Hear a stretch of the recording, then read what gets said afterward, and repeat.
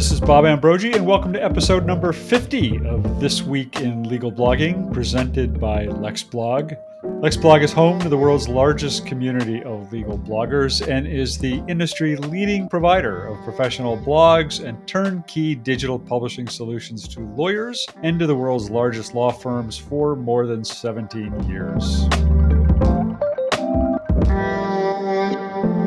This is Bob Ambrogi. I am the host of This Week in Legal Blogging, also a publisher of my own blog called Law Sites. And today on This Week in Legal Blogging, I am very pleased to have as my guest Louis Vlahos, partner in the tax practice at Rivkin Radler, and author of the newly minted blog TaxSlaw, that's TaxSlaw, where the motto is, where those hungry for tax knowledge come to chow down. Lou, welcome to the show. Thank you for having me. As we speak today, literally you are brand new at having launched this blog, but you are by no means new to blogging yourself. So before we start talking about all of that, I wonder if you could just kind of first tell us about yourself, tell us about your practice and what you do. Sure. I work primarily with closely held businesses. There's one of those clients calling right now. Yeah, that's one of those clients calling right now, in fact. Closely held businesses, they may be family-owned. They don't necessarily have to be. The business will typically represent the single most valuable asset in those owners' future gross estates, let's say. A large part of what I do is help them get started, help them along the way. When the time comes for them to sell their asset, their business, or to dispose of it among family members, I'm involved with that as well. So it's very much, you might say, a holistic approach where tax, corporate, and ultimately estate planning all seem to merge. And that is pretty much reflective of my practice. It makes me think you must be a part counselor as well as lawyer if you're dealing with family members and helping them work through business issues. Is that something that you have to encounter a lot? Often enough. I mean, it's funny. Initially, when I started out, it's something that I resisted, thinking that really is something for you all to decide. It's a business call. But then you find that people, once they're comfortable with you, they start asking you what others have done, as if, one situation is exactly comparable to another. But I think they find some comfort in getting a sense of what other families have done, what worked for them, what didn't work for them. And it's just a way of, I suppose, solidifying what they've already decided upon doing or not. So yes, I am holding hands quite often. Yeah, I can imagine.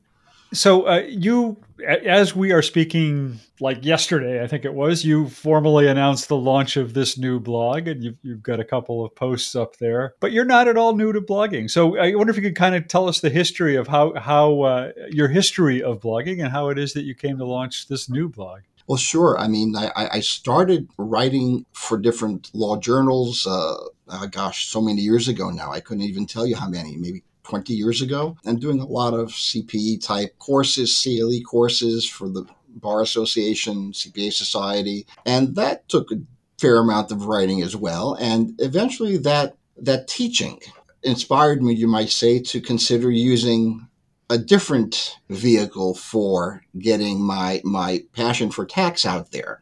Yes, I use those words in the same I often get. I wasn't going to say anything. I was anticipating you're going in that direction, so I figured I might as well do it now. But it's true. And so probably around 2012 or 2013, which is right after we had some crazy changes in the tax laws, I started writing a blog. And it was weekly, and I have continued it weekly since then. And the tax laws are forever being mangled by one Congress or another, it seems. No, they are constantly changing, more so in recent memory than ever before, good and bad in there, and that it makes it more difficult for folks to plan around what the statute actually says, because it's constantly, it's a moving target. So part of it is teaching people general principles, what they should be looking for. That's really aimed at the layperson for the most part. Occasionally, I will pull out a recent decision, a ruling from the IRS, whether it's a published ruling, a revenue ruling, or a private letter ruling, proposed regulations or regs once they've been finalized, and I will try to walk people through that, how it got to where it is so that they understand the background. It sometimes turns into a lengthy blog because, again, you're trying to fill in the the pieces. So step by step, you're taking whoever the reader may be to a better understanding of how the IRS got to where it is, how the court got to where it is, not just the final decision. Like I said, I was somewhat hesitant about it at first, somewhat anxious about it at first, but it became very much second nature. And that teaching aspect of it that I described earlier in front of an audience, now a much different type of audience, but the same goal, at least insofar as I'm concerned, getting that lesson across to whoever the reader may be. So if that case was relevant to their situation, maybe they'll think about it. If that regulation is applicable to them, they'll think to ask whoever their professional may be about it. Yeah. That blog that you were writing for all of those years, and that you're not writing anymore. I mean, that came about because you have changed firms, right? I mean, is that pretty Yes, much the reason? So, yes, that blog still can be found out there in cyberspace, it but is. you're It is not out writing it there. anymore. Yeah, no, no. Was there a reason that you didn't just take it with you? I mean, you were the principal author of Yeah, that I'm. former blog. Yeah, I have about between 450 and 500 pieces out there. Yeah, I, not that I didn't ask. So, they liked it so much they wanted to keep it. well, it hasn't been updated since I left, Yeah, I which noticed that. is fine. But folks are still going to it. Occasionally, I'll still make reference to something there because it's still applicable. Yeah, I'm told not to make too many links to that because it's another firm's website. But I mean, folks who know me are aware of its existence, and they do track it down. Again, it's a resource. Something that I like to do is to write for two audiences at once, if you will. yeah, One that I think is more accessible, the actual text of the blog, the piece itself. But then the footnotes. I mean, the footnotes are where I put the most effort, probably, because, or the end notes, I should say. You want people to know where you got what you're saying or to back up what it is you're saying. So I'll have cites to the legislation, cites to committee reports, to the Treasury decisions on the issuance of a final reg, where the service is explaining why they rejected certain comments from the tax public and why they accepted others. Again, I'm really big on legislative history. yeah. I love history, first of all, but this also ties in very nicely with what I do as a living. It's interesting you mentioned the footnotes, only because I was going to ask you about that, because this is now episode 50 of this podcast. I've talked to some 50 lawyers who do blogs. I've been blogging for years. I talk to a lot of lawyers who do blogs in the normal course of my own activities. And I feel like there's a general consensus that footnotes in blog posts are a no-no. But you don't feel that way. No, I never even thought about it. I mean, I'm not, it's funny. I've never thought of myself as a blogger in the sense of there's a model. I do what I have to do to convey what it is I'm trying to convey. And if it's a piece that's primarily my opinion on something, there will be fewer endnotes. Yeah. If there's a discussion that may run for 2 or 3 posts, for example, if I'm tackling a particular subject matter where there's been an inordinate amount of activity, at least in my practice, then I will take the time to spell it out, to develop the subject matter over those 2 or 3 posts, and then to give the reader a way to find the resources themselves. So Right. there are links. There will be links to, again, primarily primary sources. I don't, quote much from other people unless, a really well-known source, for example. If it's Bitger or someone of that stature in the tax world, then I will link to something like that. But otherwise, it's primary sources. It's the cases. It's Yeah. the service. It's the legislative history. Yeah, and don't get me wrong. I don't mean to suggest there is any right or wrong model for Oh how to no, write a blog post at all, because that's kind of the beauty of blogs is you make them what you want to make them. Along those lines, as you having done it for, was it since 2013? I think at the other blog, up until 2021, and then switching over to start a new blog. hmm What, if anything, are you doing different with this blog than what you were doing with the prior blog?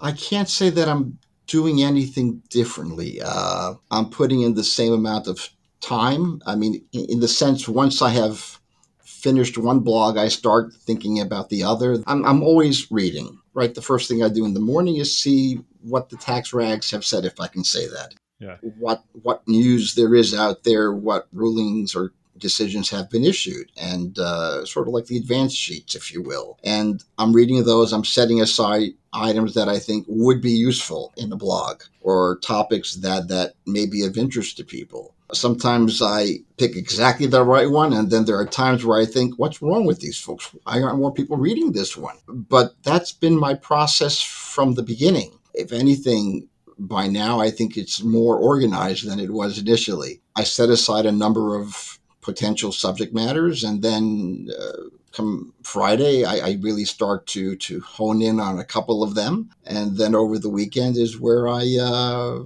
start to write. And it's been that same pattern of behavior, you might say. It's probably some scientific psychological word for that type of behavior, but I'm not familiar with it. I would deny having any familiarity with such things. So that's it. It really Yeah. has not changed in that sense. That Yeah. was a very long-winded answer.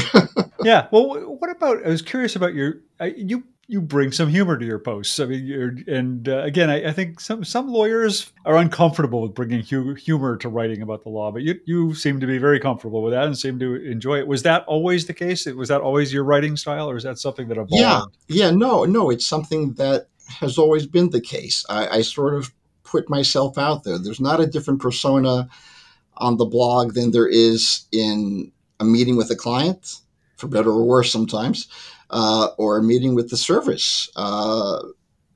You get what you see, as they say. God help you. Uh, but seriously, folks, I find that at times the subject matter again lends itself to reference to a movie line or a reference to a line from a novel.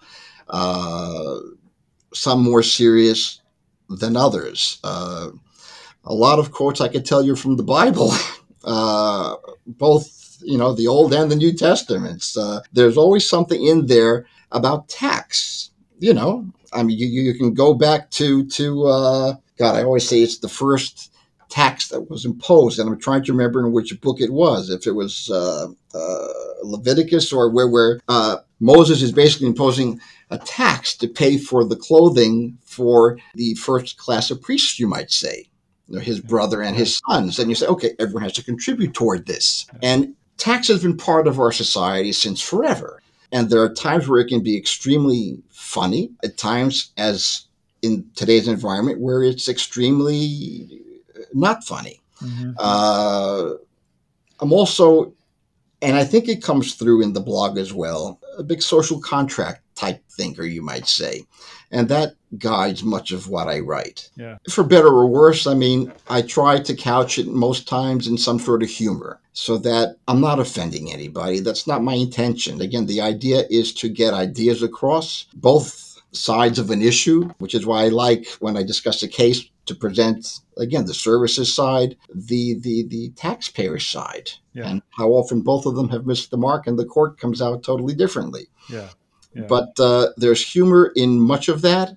Yeah. And you just need to put it out there and not be afraid of using it. Yeah. And when you say social contract, what do you mean by that? That you're trying to talk more about the implications of tax policy? Yes, very much so, the implications of tax policy. I mean, taxes really filter through everything that we do. And I mean, there have been statements about taxation since forever again, but without it, at least in this hypothetical evolution of society, right? Where would we be? I mean, it's up there with the development of government and division of labor and what have you. It pays for, and I don't remember which celebrity. It may have been a celebrity, I think, who said this. I'm glad to pay taxes. It means I'm living in a civilized society, right? Yeah. What I pay for culture, for schools. Yeah. The thinking that you sometimes encounter among clients included, among taxpayers, that it's my money, I earned it. I don't want to pay it to the government for them to, and regardless of what side of the political spectrum, and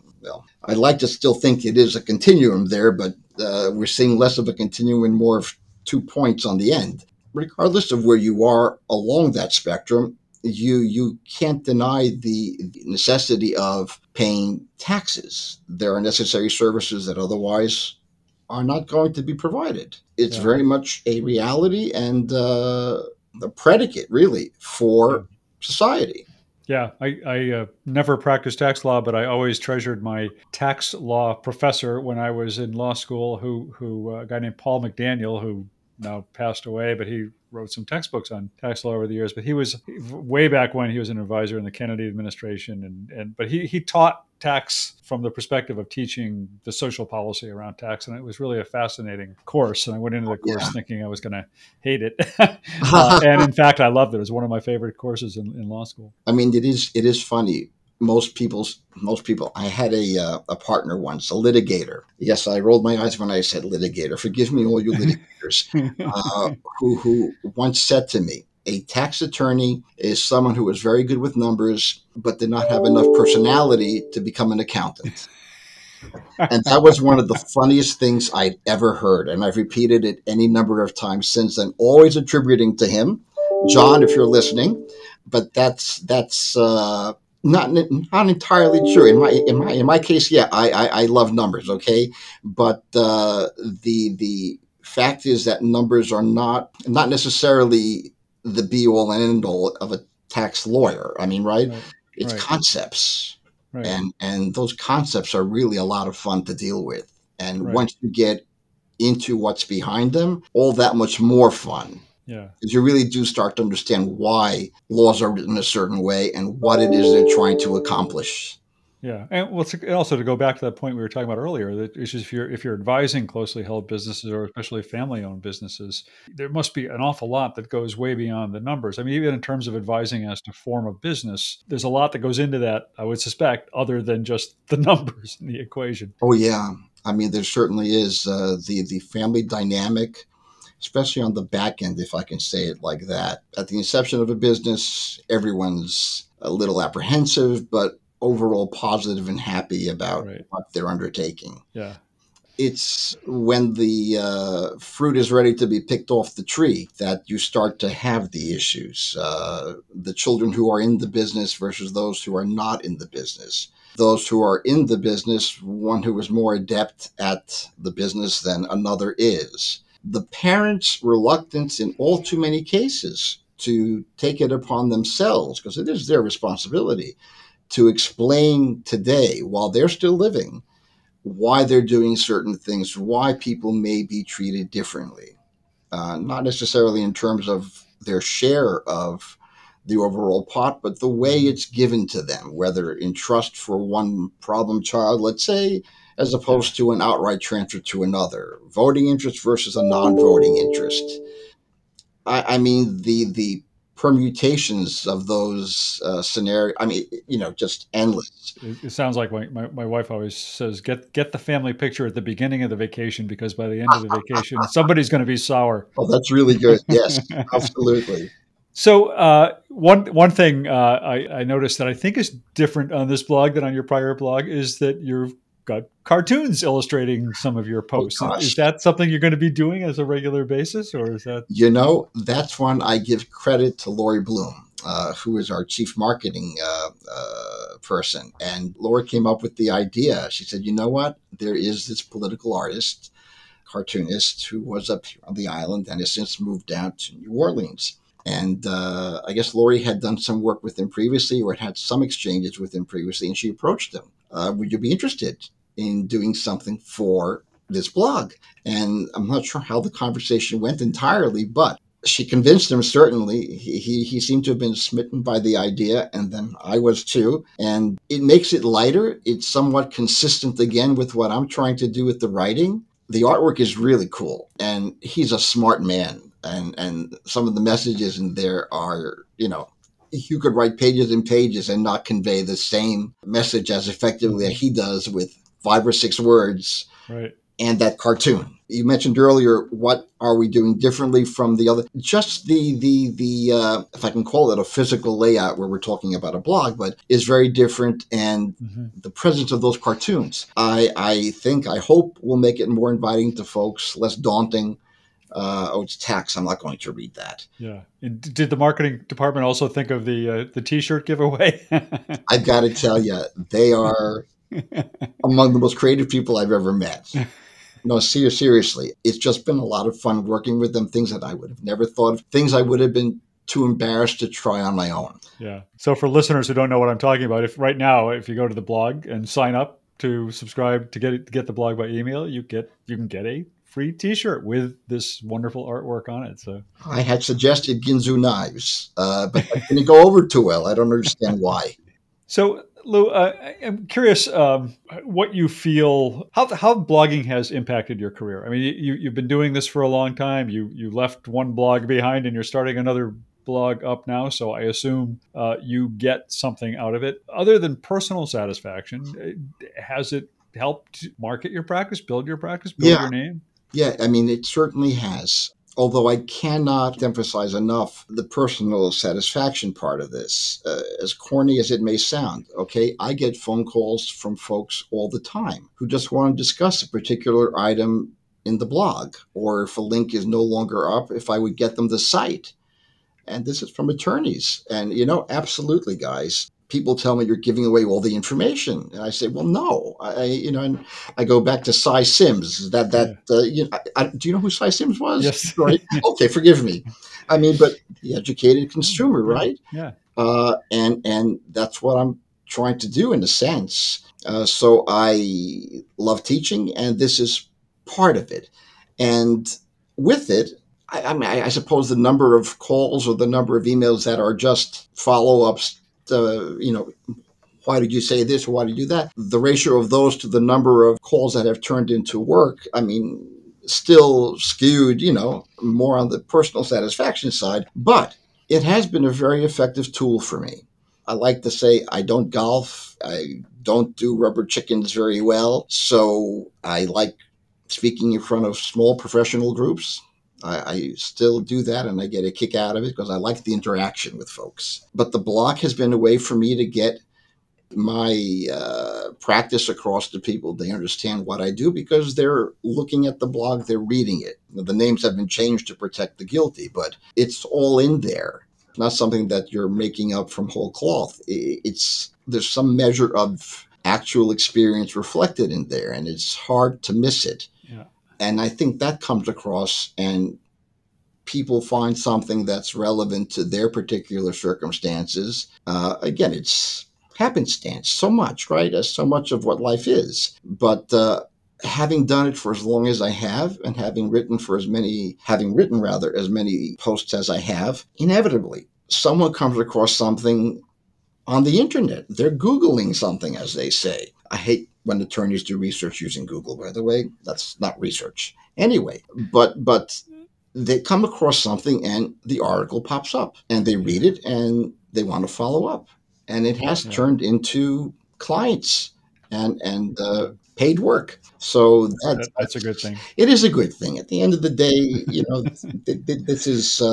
this is our job, if I can call it that. It's our profession. Used to be a profession. Certainly, it's skewed more toward business now, I suppose, as so many things are, whether it's medicine or anything else. Again, for better or worse. But I enjoy that they come in, and some guilty pride there. I mean, I call it guilty because I don't like to talk about that sort of thing. But people are coming because not because they were introduced by someone, you have to use this guy, or someone, he's a great golfer, you should Right. play with him. They've read something Yeah. substantive and they've decided based upon that, I want to speak to this guy and see if what he's written is actually present, within him, Yeah. that he can help Yeah. me. And that's much It's more very powerful. Do satisfying. you think about who you're writing it for as you're writing blog posts? Are you writing for potential clients or existing clients? Are you writing for attorneys or all of the above? It very much depends on the subject matter. I mean, there are times where I'll focus on something that's clearly only for the tax professional, whether it's the attorney or the accountant. It'll be very heavy on the endnotes. It'll still be, I think, a spoon fed type approach, more of a narrative than assuming a base of knowledge and then going from there. I mean, there's some assumption of that, but not a lot, which is why you'll find the endnotes often exceed the length of text. I don't want to break up the narrative. So those parts are going to be Yeah. found at the end of the post. Yeah. But then there are others where, you just want to write for the general public, for the business people. And again, because my practice is closely held businesses, I guess it becomes second nature that you know what they encounter and how to present the topic to them so that it's something that's relatable. The number of times I've had folks comment, that's exactly my situation. It's as if you were writing it about the sale of my business, or you're writing about the IRS exam that we went through. And again, that's part of social science, right? People tend to repeat patterns.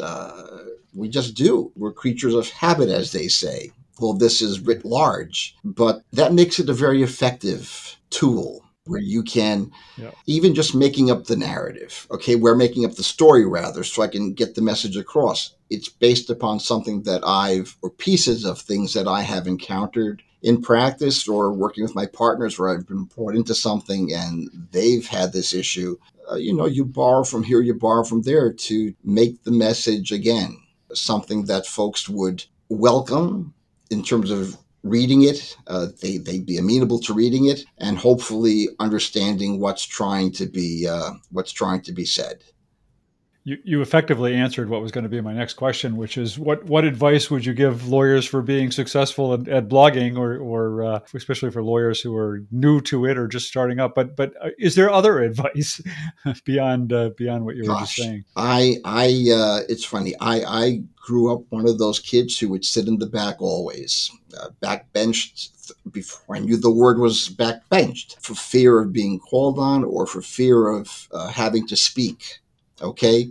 I remember when I first started public speaking, I guess you'd call it. Again, you're sort of the person who's all hunched up like that. You don't want to be noticed, right? And I'm not sure if it's a function of becoming more experienced with something or getting older and not caring as much about it. But eventually you what you think is right and you make sure it's accurate.